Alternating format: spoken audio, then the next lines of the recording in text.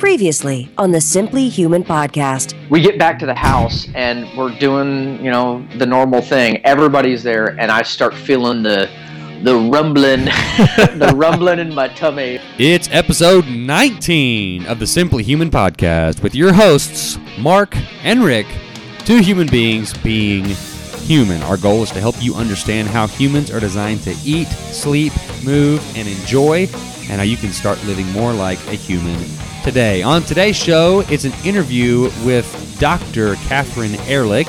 Then it's another interesting edition of the Humans Being Human segment with the Caltons, who we had on the show last time. And we'll wrap up with our Simply Human tip of the week. How are you, Rick? Good, Mark. How's it going? Oh, things are good. I guess if you want to call this like part of the enjoy thing, I just, 10 seconds ago, walked in from the house. I don't even know how to say this. I was performing in front of 1,500 eighth graders. And not so much performing. It was more of I was sort of asked to sort of lead this little hour-long sort of breakout session for this leadership thing that our city is doing. And I did a superhero theme, so I was dressed in black tights and a superhero, like a Superman cape, and I played the Superman theme song and had a whole choreographed bit at the beginning, and it was pretty crazy. I'm supposed to be getting a video of it, and if I do, I will put it on our YouTube channel, and it's embarrassing. Oh, that sounds crazy. Yeah, one of the presenters that I was introducing had a granddaughter in the crowd, and she pointed out her granddaughter. So the next time I came up in between presenters, I was like, "Hey, this is funny. My grandchild is in the crowd. John, stand up." I just picked a random name, and everyone turned around to look for this person, and I was like, "Y'all seriously? Y'all think I'm a grandfather?" Is that what you're saying? Oh, my goodness. Hey, man, America 2014. Yeah, there are bigger surprises than that, And speaking of pooping your pants, soft transition. I did, at one point I said, I was talking about kids, it was relevant, and I said, I have a 4 and a 3-year-old daughter, and I have a son who's 3 months old. All he knows how to do is really poop and pee on himself. And I just kind of vaguely pointed over to, 1,500 kids has filled up this whole huge theater. And I just kind of vaguely pointed. I was like, this guy does that. He told me earlier. And then I was thinking, oh, no, what if I actually pointed to a kid who actually has a problem pooping and peeing in his pants or something? And I was I felt weird about it the whole rest of the hour. It's poor kid. So what's going on with you? Well, from the non-enjoyment tab, you called me just a second ago to tell me we're getting ready to record. I was reading the Death of Marvin Gaye article on Wikipedia. Uh-huh. I'm not sure how I ended up there. Yeah, I'll go Wikipedia something, and I go and I start just hole. clicking the highlighted words, and I end up in some place it's horribly depressing. And it's actually kind of funny. My dad, when I was a kid, used to tell me that story, and I think there was a subtle implication, why he's telling me, son, if you ever mess with me, I'll kill you too. I knew you would think that's funny because you know my dad, and yes. I don't think he'd really murder me, but that's just funny that that's a story I always heard when I was a very, very, very small kid because it happened when I was 4. So there you go. Yeah, your dad's the one that we went to a Rangers game together, our dads and us, and we were probably 7th or 8th grade, and my dad told this hilarious joke, and your dad didn't even crack a smile or give him a courtesy laugh, just straight face, didn't even acknowledge in any form or fashion, not even with a breathing out, Welcome to my world, yeah. Mark's dad. Cool. Well, it's February. This is the first show in February, so I think we're 38 days into the year, and I am 38 for 38 on flossing. I'm not quite as good as you are, but I've done quite well. I'm quite surprised with how I've done flossing. Well, and the asparagus video was quite funny. Well, and that's the asparagus video is funny. I was supposed to, that. I was intending at that point to do mushroom and olive, but we are out of both of them. Oh, what are you gonna do? So I picked a random, and asparagus is kind of starting out slow, and I'm really nervous still about. We're building this mushroom and olive thing up to be. I'm probably gonna think they're just delicious. And I'm like, oh man! Yep. The video is me just ramming them into my mouth a pound at a time. But, a whole jar of olives, and then you vomit. Yeah, because it's just too dense. Yeah, perfect. Gross. Cool. Well, So how was the month? How's January for you? January was good. My resolution, I guess it was number 2 or 3 or whatever, was to go a whole month without cheating, no sugars, no grains at all, period, nothing, no little treats here and there. And I had 2 very slight hiccups, but that was it. I would say 99.9% of the month I was on point. And that's a good percentage. I kind of wrote on a blog posting that I think you're getting ready to throw up there that I felt good, and I more than anything I learned that there's some trepidation when you're not like super health food Jones, when you try to start like really eating healthy and try to learn about these things. There's some trepidation, like how am I gonna get through life without bread? Because bread is a staple. Bread is a staple that we've been dealing with as long as we've been alive. Of sandwiches and burgers and burritos, pizzas and all this stuff. Yeah. So there's for someone who's never been like super incredibly like food health conscious wise, I was nervous about it. But after a month, I just kind of learned that this is totally something that's sustainable. I didn't feel deprived. I wasn't ever hungry. I felt healthy. And granted, I don't have some great number from a scale to give you because I don't really weigh myself anymore. I try to measure my progress by other things. My pants are looser. My wedding ring is looser. I feel better. But, I think that's the main thing that I picked up off of this is it was almost like I was jumping into the pool, like right into the deep end instead of like wandering in, through the shallow end. And it's something that this is something I can do for sure. Yeah. I haven't weighed myself much either. I weighed like a couple of weeks ago just to see, because I know I'm trying to put mass on right now through like the branched chain amino acids that I'm taking and when I'm eating certain things and my workouts. And so I've put on probably 10 or 15 pounds of mass. And so I don't like you said, I like measuring with other things. So to me, like I did my 1 rep maxed shoulder press today, and it was my new PR. And so it's like, that's the kind of thing that I would rather gauge like how I'm doing as my strength. And so that's and it all just kind of depends on your goals as well. So I mean, if fat loss is your goal, weight loss is your goal, then weighing maybe once a week is okay, like as just kind of a crutch, so to speak, to get you where you want to be, but it should not be a part of a sustainable way of life. Well, I think too, if weight loss is your goal and you're doing this and you're weighing yourself too often, I think it was maybe Abel James, maybe it was Jonathan Baylor. Somebody on a podcast that I listened to last week said that the numbers on a scale are kind of like the stock market. Every day the stock market goes up a little bit, goes down a little bit, goes up a little bit more, goes down a little more, and you can't look at it day to day and understand the trend. You have to look at like the numbers plotted out on a map for 6 months.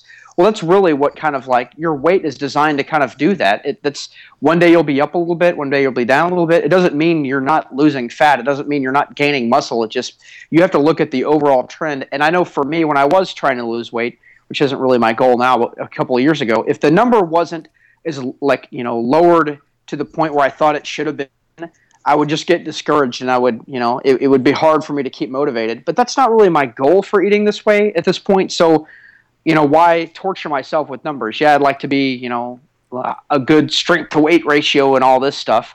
But, if my number is not as good, I don't really care because I feel good. I feel like I look better and, clothes are fitting better. So, that's kind of my point on why I don't really weigh myself anymore. Good stuff. All right. Well, let's go on into it. And as you hear the Van Halen song slowly start to fade back in, you can find us online at simplyhumanlifestyle.com. There are links to the Facebook page, YouTube channel, where you can find the Rick Asparagus video. Also links to the Simply Human Kids page. Follow me on Twitter at simplyhuman52. Email either one of us. I'm at simplyhumanlifestyle@gmail.com. And Rick is at simplyhumanrick@gmail.com. All one word. We'll link to his email address in the show notes as well. So our interview today is Dr. Katherine Erlich, who's a board-certified pediatrician who completed her pediatric residency at William Beaumont Hospital in 1998. She practiced conventional pediatrics for 11 years before opening Healing the Whole Child in June 2009. Dr. Erlich said goodbye to her large conventional pediatric practice in Bingham Farms, Michigan, and in October of that year, 2009, she resumed caring for patients through Healing the Whole Child, which I will link to in the show notes. So our interview with Dr. Erlich, where Rick joins us as well, we talk about what prompted her to write her book, Super Nutrition for Babies, What happens to kids when they don't get good nutrition from the very start? Are the negative effects of nutrient-poor foods reversible? Some finger foods and some foods that are good in the place of puffs, crackers, things like that. We talk about the future health of America, and we, of course, ask her what is something that she enjoys about life or something that she does to make life more enjoyable. So, Dr. Katherine Erlich, here she goes. All right, joining us today on the Simply Human podcast, I am just absolutely thrilled to have our guest on today. And I got a book. I can't even remember how it was recommended to me, but it was recommended through a very a source that I hold in high regard. It must have been because I ordered it immediately. I got the book called Super Nutrition for Babies, The Right Way to Feed Your Baby for Optimal Health by Katherine Erlich and Kelly Genslinger. And so I have this book, and I've been referencing it, my wife, her pregnancy and everything, and I'm using recipes to feed my kids stuff, and I'm getting all these ideas. And I was like, you know what? I'm just going to reach out to Dr. Erlich and see if she's even someone who would want to do something like this. And we had a conversation and some emails back and forth. Dr. Erlich, welcome to the Simply Human podcast. I'm so happy to have you on with us today. Hi, it's my pleasure. And Rick is also on the call. He hasn't been in on a ton of the interviews, but we're happy to have Rick with us as well. Here, and I have 2 children. Can you hear me? Well, you're kind of, yeah. We got a bad connection with Rick somehow. Can you hear me now? There you are. Okay, yeah, I'm here. All right. Well, yeah. So, Rick has 2 kids. I think he was trying to say that he's got 2 boys. Yeah, I've got 2 boys, and this is something that, especially now, is interesting, to me and my wife. So I'm very, very much looking forward to this. All right. So I guess we'll just start off. Who are you? You have an MD. Sort of, what is your background, and how did you get to where you are today? I started off as a conventional pediatrician, did my training at a regular at Michigan State University Medical School, MD school, and did my residency, and proceeded to practice traditional conventional medicine for a good 11 years. And over the years, I just became more and more frustrated with really what I was seeing in children. The children seemed to be getting more illnesses that I couldn't help them with, more complicated things that I would send off to the specialist, and the specialist would then send back and say, well, I'm sorry, there's nothing we can do. This is complicated. This doesn't seem to be in my realm. Why don't you send him to somebody else? And then we'd send him to somebody else. And the kids were just being bounced around and not really finding any improvement. And sometimes they would say, well, they're not sick enough yet. We'll just wait till they get sicker, and then we can help them. And I wanted to give them something that would help to prevent them from getting sicker, not just wait till they get sicker. And so that started to prompt some of my thinking. Really, my background, though, even prior to that, since my father is a holistic veterinarian.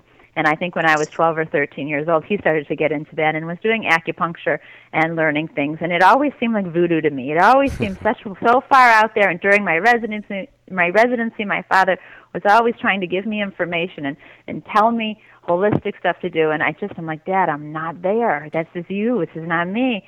And finally, when my daughter was 9 months old, I had finished my residency, and I was just really out probably about a year at that point from residency. I developed Graves' disease, and that's a hyperthyroid condition. Mm-hmm. And they wanted to take my thyroid away. They wanted to burn it out, and I would never be able to breastfeed again because you're radioactive at that point. Oh. And I was not ready to stop breastfeeding. That was really important to me at the time. And I turned to my father, and I said, Dad, if you can help me get better, I will read anything you say. And so I got better, and I've been reading ever since. So I do credit my father with a lot of the direction that I've headed, and I really appreciate his guidance. Very good. Now you are from there, I think that started me off thinking, but really I didn't leave conventional medicine until many years later, after about 9 years in conventional medicine, and I had started to use some holistic things. I had started to use probiotics and vitamin D, and I had started to recommend vitamin C for patients. And I started to see the tremendous impact that some of these simple things were making. I recommended to some patients to stop dairy, and then their ear infection stopped, and they no longer needed to get ear tubes. And I recommended one patient who was having a bleeding disorder to take some vitamin C because she happened to have a pneumonia at the time. And guess what? Her bleeding disorder completely went away. It was quite remarkable. And I had another patient who had seizures who I just said, you know what, hey, why don't we just try gluten-free and dairy-free?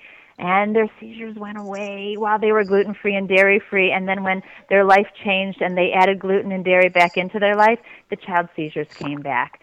And so to see some of these remarkable changes happening in my patients really pushed me more to say, hey, if this little bit of information can make a difference for my patients, then what could so much more information make? And at the same time, my own son was struggling with some health issues with recurrent ear infections and skin infections and abdominal pain, and I was trying to work with him on those as well. And he has continued to challenge me and teach me along the way, and thankfully, a lot of the information that I have learned has helped him tremendously. Right. So was it basically just the research and trial and error in your own practice, and then with your own kids? Is that what sort of prompted you to write the Super Nutrition for Babies book? Well, that goes a little bit. So that's something that with my patients, I needed my patients to have more information than I could give. You know, I only have a certain amount of time in an office visit to spend talking and giving. I can't spend time giving recipes and explaining everything. So instead of always, instead of leaving them with not enough information, I felt like I really need a book. And so it happened at the same time that I was on a committee in our local school district to work with getting healthier food into the schools, because I was very disappointed with the school lunch program in our schools and in all the schools. And Kelly Genslinger, who is a nutritionist, she also was very interested. We were in different schools, but we were in the same district. And so we came together on kind of the overall district wellness board, trying to create it and make change. And I said to Kelly, I said, I really need a book. You know, she had written one book prior that's about sugar. And I was like, gosh, it would be great if you could write a book. And she was looking, and she was thinking, and she said to me, hey, would you like to write the book together? And I said, that's great. And so that's really how it came about. Okay. Now, what happens sort of in your, I guess, I wouldn't even call it an opinion, because I think it would be fact in this case, but when kids don't have that foundation of proper nutrition, like for instance, like I have a lot of people say, well, my granddad eats this and that and does all these things, and he's 95, and it's like, well, yeah, but he hit the first, 2/3 of his life he was eating real whole foods. So what happens when you take that foundation away initially and all the kids start eating right from the very get-go is this nutrient-less foods? What are some of the implications of that? Well, you're absolutely right that we look at older generations and we say, gosh, they ate, look what they ate. They ate all this stuff, and they're eating all this stuff now, and they're maybe even smoking, and they might be drinking or whatever, and they're still 95 years old. But you're right. You look back at their history. All that existed 95 years ago was organic food. There was no such thing as genetic modification. There was no such thing as all these pesticides. It wasn't sugar like it is in the diets that we have now. So these older people really are also, on top of having that foundation of having a good diet, clean diet, they also were the ones that made it. They were the healthy ones that made it, whereas there was a lot more. Their siblings may not have made it. So these are these people who had the strong constitutional makeup and a strong foundation, typically, that have made it this long. And when we have the benefits of that, when we have great-grandparents and grandparents and parents that were raised eating cleanly, and they're passing those, and nutritiously, they're passing that genetic information along to us. There actually is something called epigenetics, which is a science of how the genetics, how our genes change based on the environment that they're placed in. So you can take one person, or for example, there is a study done on these mice, these agouti mice, and the agouti mice are known to have metabolic problems, be obese, have high blood pressure, high cholesterol, kind of metabolic syndrome that you'd see today. And when you feed the mother mouse a really nutritious diet, high in folic acid and I think some other nutrients, their babies come out of that mother with the same genetics that maybe the identical mouse having babies that weren't didn't have the fortified diet came out, and the babies that had the fortified diet looked like completely different mice. Wow. The regular agouti mice are white and they're fat and they have all these medical problems, and the babies born to the mothers that were fortified turn out brown and thin and are healthy. And that is your kind of classic example of what a good nutrition does for a baby when the mother has sound nutrition when the babies are in utero. Right. Now, in your book, you talk about the 3C conditions, which is the contemporary chronic childhood maladies or diseases. So when you don't get super nutrition right from the get-go, so what are some of the things that our kids are now facing today? Well, we're seeing illnesses that our parents didn't see, that our grandparents certainly haven't seen. We're seeing an incredible rise in illnesses that typically you see as adult onset illnesses, things like diabetes. We're seeing way more in children, and we're seeing both type 1 and type 2 increases in children. We're seeing more hyperthyroidism in children. We're seeing more cancers in children. Obviously, everybody knows we're seeing more attention deficit. We're seeing autism. Autism didn't even exist when our grandparents were kids. Right. And we've watched the autism epidemic rise from, I think when I first started learning about autism, not in residency or anything, but like more recently, it was 1 in 188. And then it went to 1 in 110, and then it went to 1 in 88, and now I think the current statistics are 1 in 54 kids has an autistic spectrum disorder. Right. And if you count attention deficit as within the spectrum, which some people do because it really stems from the same issues that a child with autism has, we're talking like 1 in 10. Wow. So and it just continues to increase. Right. Now, I know, some parents that are, maybe have older kids. Now, if you don't have kids yet and you're not learning all about this stuff, it's kind of like, oh man, I'm glad I'm just now hearing about this. And so, but if you have like 7, 8, 9, 14-year-olds and you're hearing all this, you're thinking, oh no, what have I done to my kids? Like what? So what? Talk about sort of the reversible effects. Like, what is it reversible? I mean, if you've been eating the sort of the wrong things or not doing what you're designed to be eating and doing things like that, and then sort of how can you reverse some of those tendencies? That was one of the things that I didn't. When we wrote the book, we were a little afraid that we were going to scare people into feeling like they had missed the opportunity, that they had messed their children up, and that they wouldn't want to Right. read the book because they would have felt so guilty. And I certainly think some people do pick this book up, and they do think that sometimes. I know some of my best friends won't read my own book because they don't want to feel guilty for some of the things that they've done or some of the things that they're choosing not to do right now. But really, the great thing is that this is what I do every day. I am working with patients to help reverse those nutrient deficiencies, help their bodies to heal. Our body is designed to heal. Otherwise, we'd be like robots and we'd just fall apart if we didn't have what we needed. But our bodies really can fix themselves if you give the right nutrition and you take away the things that are harmful. And those are two key pieces. When you have to take away the thing that is constantly causing inflammation on the body, and those things can range from mold in the home. It can be yeast overgrowth, that we're eating too much sugar and we're feeding yeast and we decrease the sugar and it helps tremendously. It can be that we're eating foods that our bodies are having a hard time digesting, like wheat or processed dairy, foods that are depleting our bodies of nutrients like soy, or we could be taking in too many chemicals like fluoride or bromine.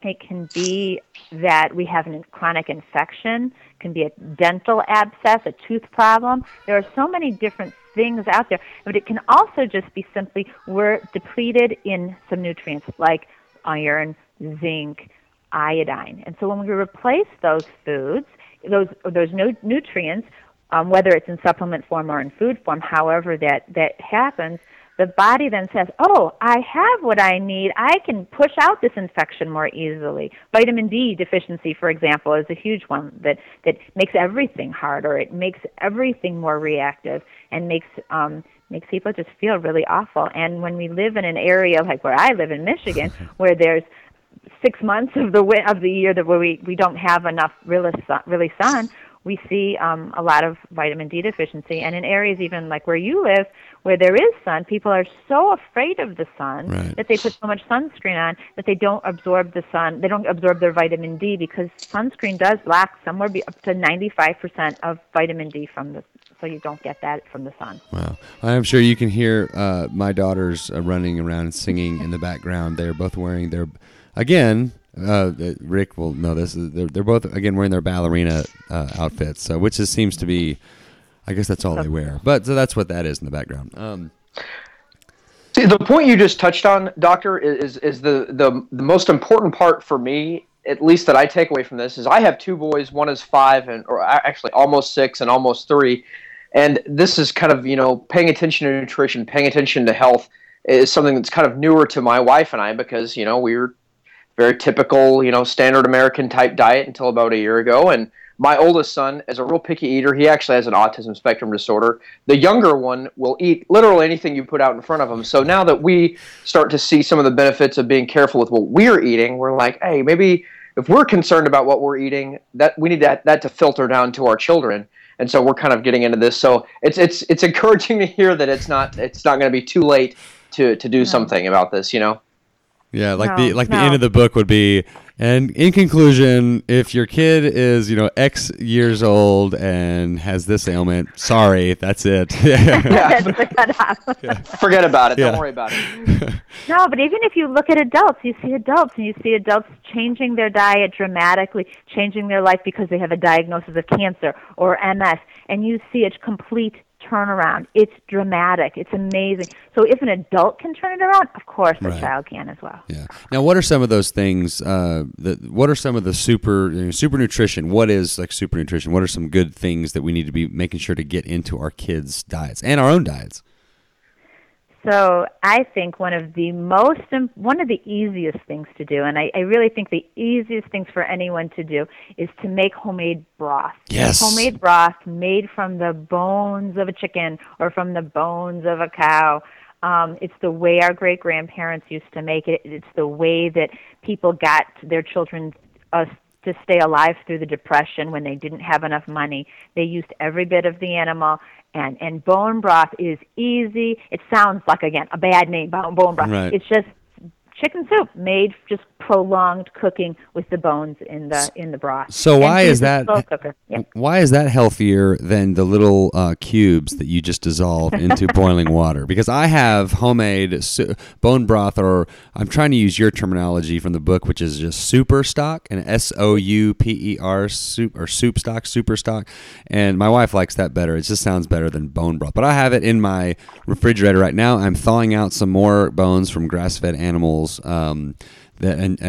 And pastured chickens, and have some chicken feet, and I'm thawing those out to make a new batch starting tomorrow. So so why is that better than the little cubes? So the cubes or the boxes or the cans of broth, even if they say organic, they might have been cooked from an animal. If I don't know about the cubes even, but just let's even go with the organic the organic just stock in the boxes, because I think a lot of people use that. That's made from an animal that has been cooked for a couple hours. It may not have been made from the bones at all. It is the bones provide, and the prolonged cooking of the bones provide the minerals that come out, that we pull from the bones, the calcium, all the things that are in the bones that are nutritious for us, as well as we're getting gelatin from the joints and from the bones, and the gelatin is incredibly nourishing and healing to our body. Right. And easy to absorb the nutrients. Yeah, and I know, like when I use the chicken feet, that's when I really get that gelatinous broth. Yeah. And aren't those chicken feet lovely to see when they're warm? And yeah, and I give them to the dogs afterwards. But yeah, like when the girls see that cooking, like I usually just cook it out on the back porch, so it's not a big thing. Like ew.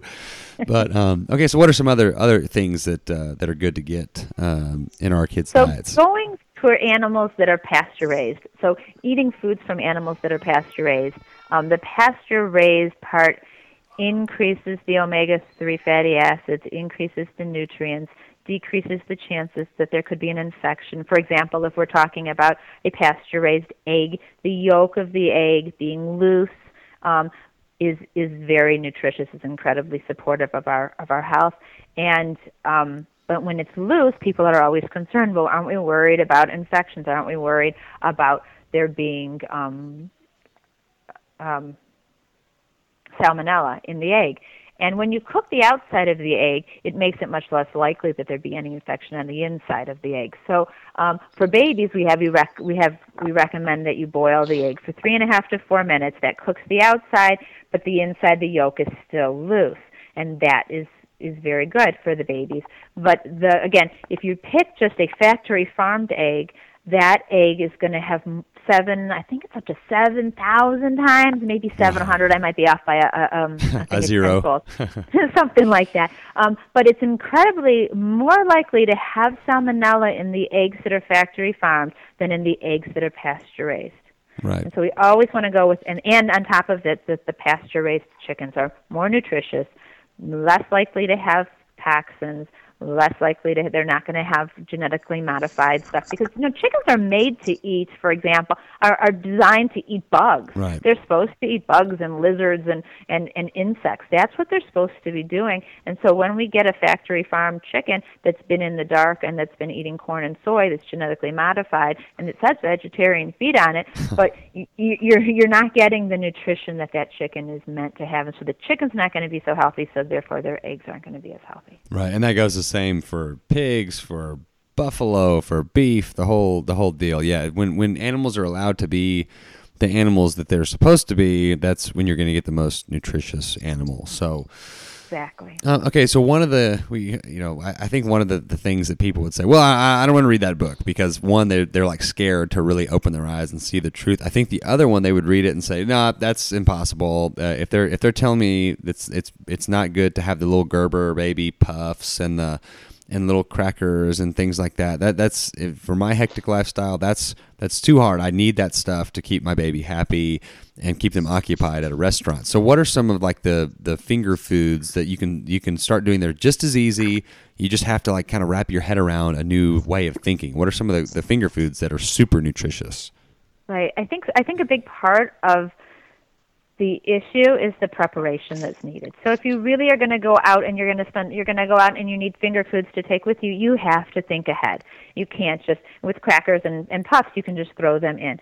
So this is something that you just need to think ahead. So to cook up some vegetables, and to have some cooked carrots or some sweet potatoes, and just to put them in a container and take them with you. It's very easy for a baby to take a little sweet potatoes, roll it into a little ball, and the child can pick up a little piece of sweet potato that way. Some avocado pieces, they have to be old enough that they obviously, and the avocado has to be soft enough for their age and their readiness to eat. Some soft fruits are always great, like some soft pears, bananas. Liverwurst is one of my favorites, because the liver is one of the most nutritious animal products that's out there. And liverwurst, when it's made from a clean liver, from a clean cow, it is incredibly high in iron and zinc and B12 and vitamin C, and really helps to build the body. And so when you get a clean liverwurst, it's very easy to take with you. Just take it again, cut it up, and bring it with you. Right. And for once a month, I do recommend something like some caviar, some salmon roe. It's not something I would probably pop in and take with you when you go somewhere, but to have it in your home and to let your children experience the salmon roe. They're a little bit bigger caviar, and they're easy to pick up. They really work with that pincer grasp of a 9-month-old, so it's really nice. But they're high in vitamin A, and so they're incredibly good for the immune system. They're good for the bones. They're good for the eyes. It's good for many different things. So that's I wouldn't recommend just like slapping some caviar like into your pocket with nothing around it and just like kind of sort of like gooping it out. Like, this is not working. That's not what she's saying, people. So well, let's see. Rick. You will be so proud of Rick, because he grew up very narrow palate, just would only eat a couple of foods, literally. And last week, Rick, for the first time in his adult life, ate some asparagus. And he videoed it, and we're gonna link to the video in the show notes, because it is hilarious watching him. It's funny. Huh. Yeah, I don't know what's happening to Rick. Okay, we'll just keep going.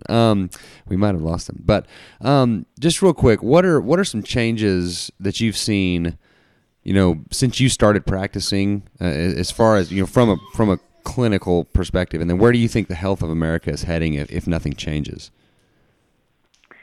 Well, if nothing changes, I think the autism epidemic is a pretty good indicator of where we're heading. Right. I can't imagine what's going to happen in 10 more years. I mean, is it going to be that we're going to have 1 in every 5 kids that's autistic? I mean, that's terrifying. Right. Absolutely terrifying. And with all the epidemics, with asthma, with allergies, and eosinophilic esophagitis is a new illness that's out there that no one ever talked about before, but we're seeing so many kids with that. It's just, I think that there's going to have to be a change, because I think we're going to demand it. The world's going to demand it. The question is it going to really be? I'm not being very positive here. No. I don't like sounding so negative. Well, I asked you a very negative question. Yeah, and I'm hopeful that because we are seeing a turnaround, we are seeing more people with the internet. It's incredible the amount of people that are taking knowledge upon themselves and not just trusting our government to protect us, and they're taking the steps to learn and read and educate themselves and take care of their kids on their own. And I think that if we continued along that path, then we might see some great changes out there. They've recently allowed raw milk. I mean, California, Right. drinks raw milk, and I think there was just recently another state approved raw milk to be allowed to be sold by farmers for human consumption. I know Canada recently downgraded the risk status of raw milk, as previously was thought to be a big-time high-risk food, and they now consider it a low-risk food.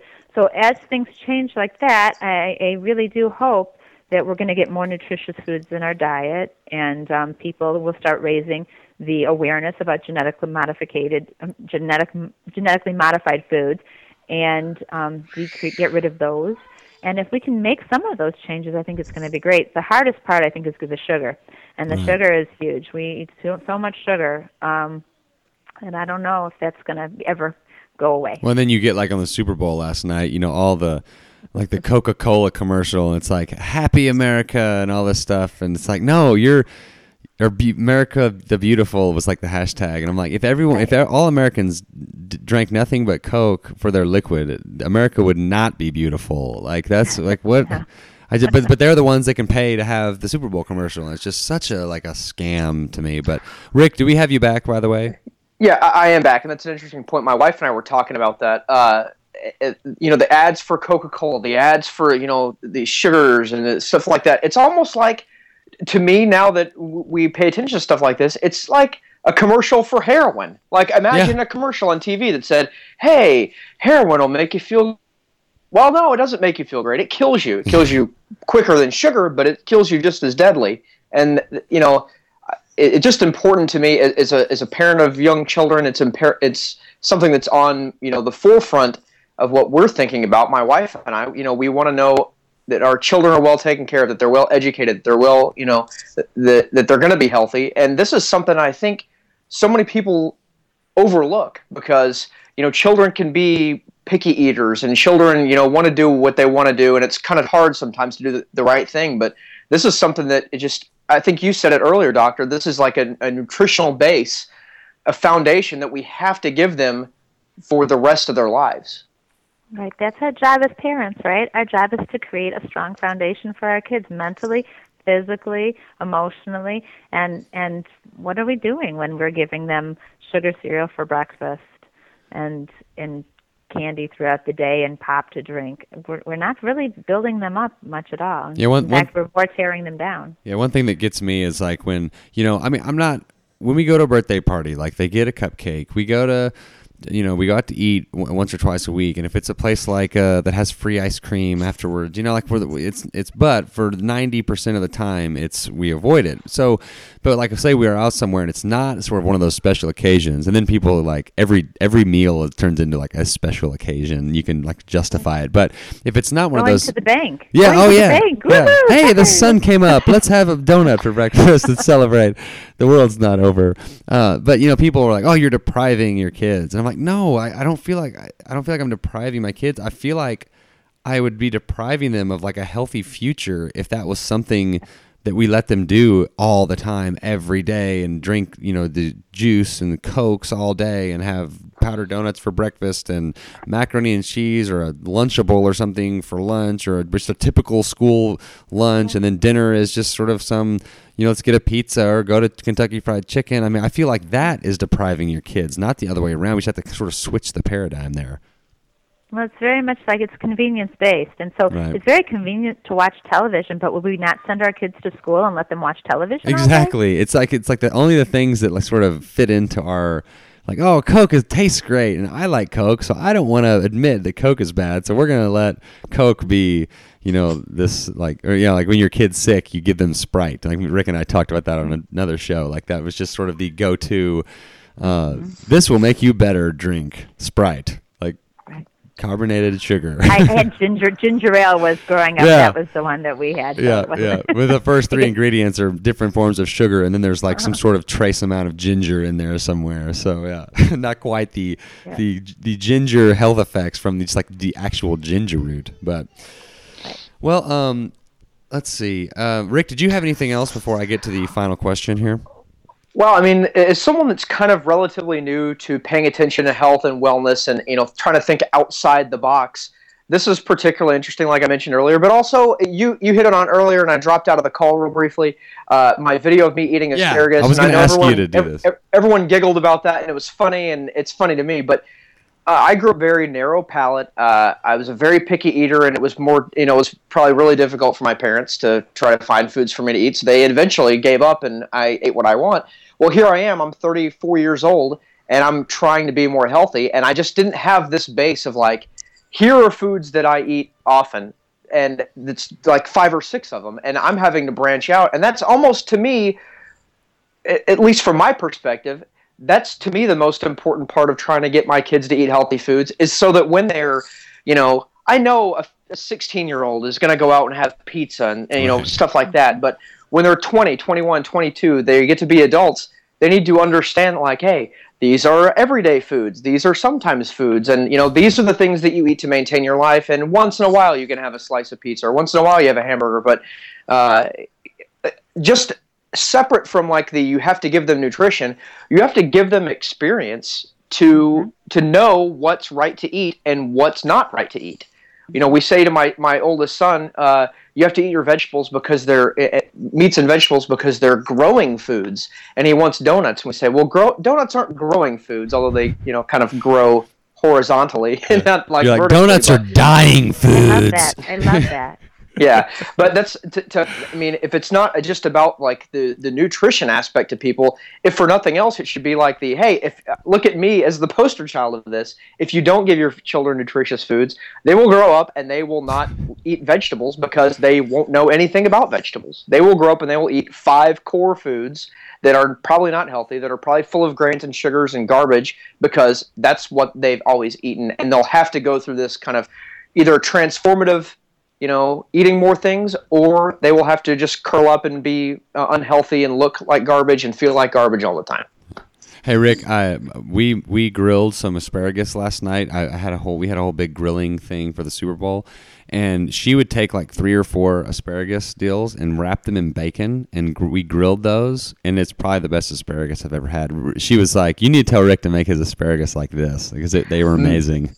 Maybe I will do that. On the list, by the way, is the olives and mushrooms will get done this week. Okay. I've never eaten an olive, Doctor. I've never eaten a mushroom, and I'm going to eat those this week, and maybe the video will be funny. Yeah. Hopefully as funny as the asparagus one, yes. But I'm expanding my palate. It's a big stretch there. Yes. Yeah, that's right. All right, well, Doctor, as we coming up on time here, I will ask you the question that I've asked all but one of my guests, and it was the last couple we had on. I forgot. So it is. What is something? And it doesn't have anything to do with your practice or health or wellness or anything. Just something about you. What is something that you enjoy about life, or something that you do to make life more enjoyable? It's a great question. And I think there's two answers. One is from me. with all of my health and my nutrition and all this stuff, I really put it to the side. I put my own self to the side, trying to help my patients, trying to help my kids. And really for 15 years, I think I went with working out maybe once a month. Ridiculous. And I forgot how much I loved it. And it was really just within the last maybe 6 months that I said, you know what, this is ridiculous. I need to be the change I want to see in the world. And I used to like it. I know I did. I know I did. Somewhere I really down there. did as a kid. And I decided, and I set into my schedule, I set time aside for myself in order to work out. And for the last 6 months, I have been quite religious about creating that space and following through, and I feel so good about myself. I feel good physically, I feel good mentally, and I can't even believe I went so long without taking that time for me. And so and it's great. That's great. good. Very good. Yes, that's the enjoy life like a human and also move like a human pillar all in there. So. All right, Dr. Erlich, I sure appreciate your time. I know you're very, very busy, and really thank you for your insight. And I will tell everybody that listens, and whether they listen to this show or in a room and they can hear me speaking, I will tell them to buy and read Super Nutrition for Babies. I got a book for my brother who is expecting in March. I mean, there is like recipes and information and charts on when certain foods you can start doing things, and where do I get raw milk, and just all sort. I mean, any question you have about any of this stuff is in this book, and we keep it in our pantry in our kitchen, and we use it for references. We use it for recipes, and it's just a great book. So thank you for writing it. If you see Kelly Genslinger, tell her thank you as well. Well, thank you so much. Yes. I really appreciate this opportunity to speak, and I'm so glad that you have enjoyed the book and that you'll share it. It's terrific, and I think it makes such a difference, so I appreciate it. All right. Well, Dr. Erlich, Rick, any final thoughts? No, it's very interesting, and it's something that impacts a lot of people, and it's never too late to start doing the right thing, Right. Very good. Absolutely right. All right, Dr. Erlich, I sure appreciate it, and hopefully we'll have you back on sometime in the future. Okay, thank you. You're listening to the Simply Human podcast.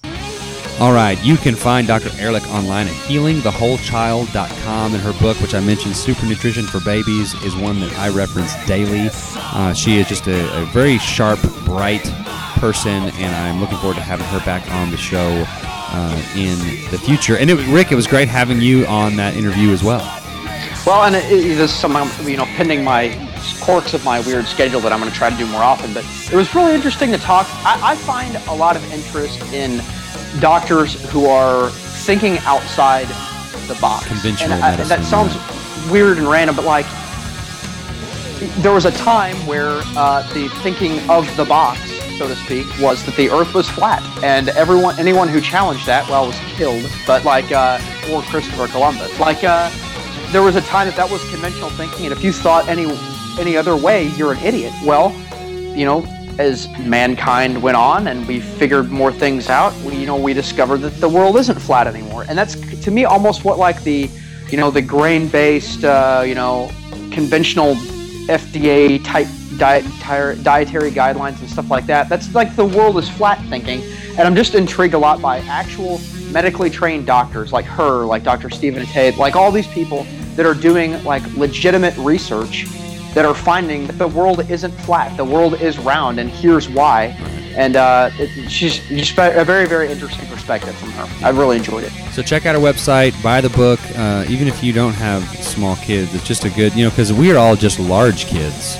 So a lot of it applies to us as well. Most of it applies to us as well. I love in that book there are ads from the 50s and 40s even that are like, feed your babies Vienna sausages and liver and which of course Vienna sausages have changed over the years, but it was like they had it right, from the no processed foods thing back then. So anyway, great book, and thank you, Dr. Erlich, again for being on. So now it's time for the Humans Being Human segment, and we're going to hear from Jason and Mira Calton, who were on the show last time.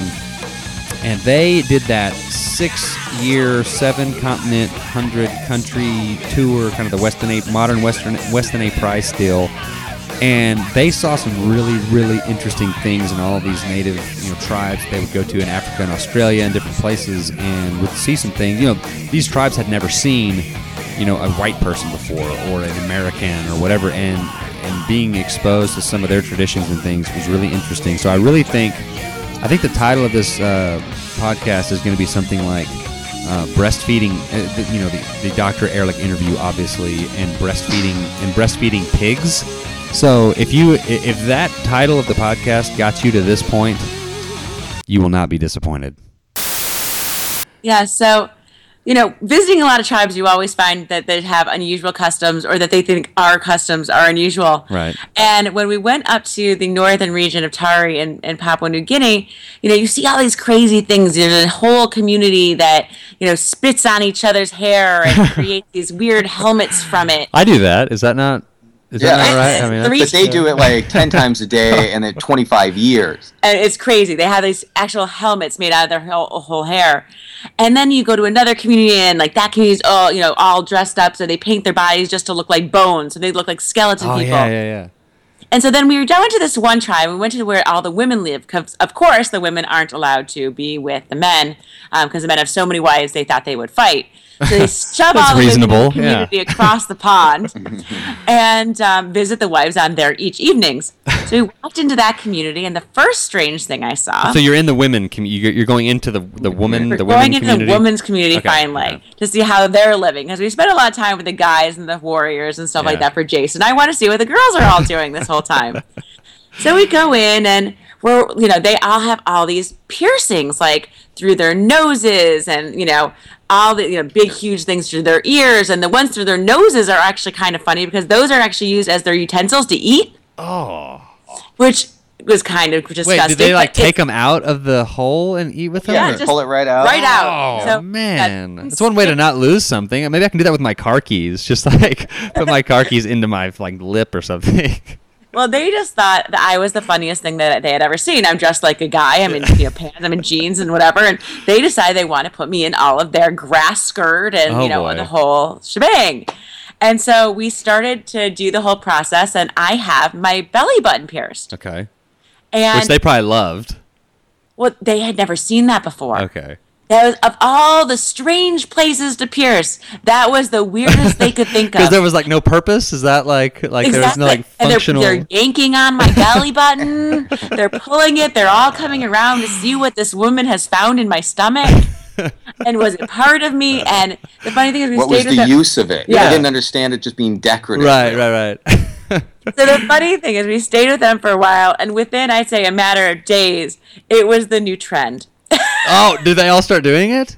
They now decided that belly button piercing was a really good idea. Oh my goodness, that's hilarious! And like to us, like a belly button piercing or any piercing is like some big monumental event. They're like, "Hey, she's got her belly button pierced." Okay, and they grabbed like a stick and just pierced their belly buttons. They literally just go right through it. They're not shy. That's crazy. Another strange thing about the women there is that the women have to nurse the pigs.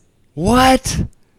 Yeah, that took a while to get used to watching. Because to me it looked incredibly painful. Oh my goodness! Not the adult pigs, hopefully the little baby pigs. They're babies, but still good size. And they don't look very gentle. So what's the reasoning? Is are the mom pigs have to be taken away? Are they over on the Guy Island? Well, the reasoning is because women in that particular community, pigs are revered more than women are. The women, in order to buy a wife, because that's how you do it, they call it buying a Mary meaning woman to them, you purchase your wife with pigs. So pigs are like their money. And so for a woman, those pigs are the most important thing to those men. And so those women are definitely going to be taking care of those like they were their own children. That's crazy. Yeah, so if I ever use that on my wife, hey, we could move to this place where pigs are more important than women, I don't think that would fly. I think she would punch me. Not a lot of people. Yeah. I would be eating or using utensils I would be pulling out of my face at that point that she would have shoved into my cheek. And you'd be cooking your food yourself, I think, at that point. Yeah, a.k.a. she stabbed me in the throat. Yeah. Exactly.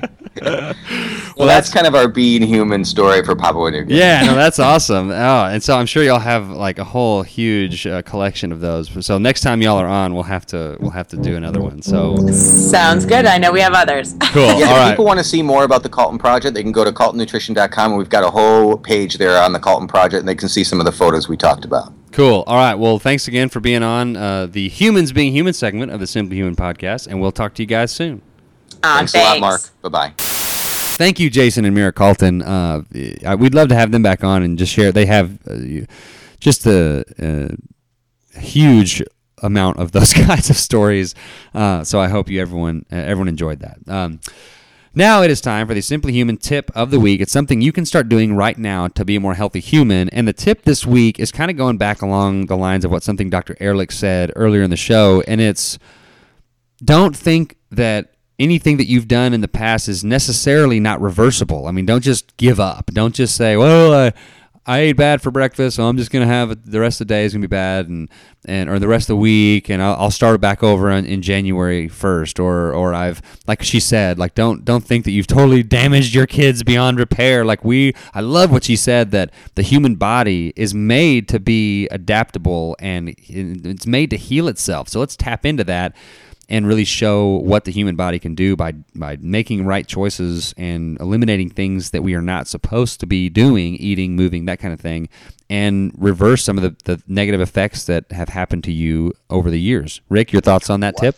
Well, and I think what's important that we were talking about before we started recording was, for instance, I'm compliant with this way of eating, but tonight my wife and I, we have a special night scheduled. We're going to go to a restaurant that has, like, a famous restaurant in Dallas that serves pizza, because we're finally getting a chance to go out. Well, and I'm looking forward to this because I like pizza. It's not exactly there's lots of grain in it, but what are you going to do?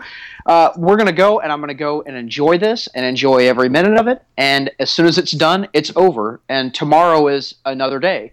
Tomorrow, I try to take this kind of day by day and have a short memory. There may be times where, I falter and I eat something I know I shouldn't have eaten.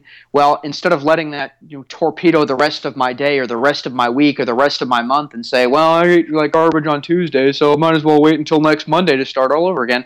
I try to take this a day by day kind of thing and make it almost like a meal by meal kind of thing, and just try to have a short memory. I read an article that NFL teams, almost a big percentage of them, have what they call the Monday rule, and that's the game is on Sunday.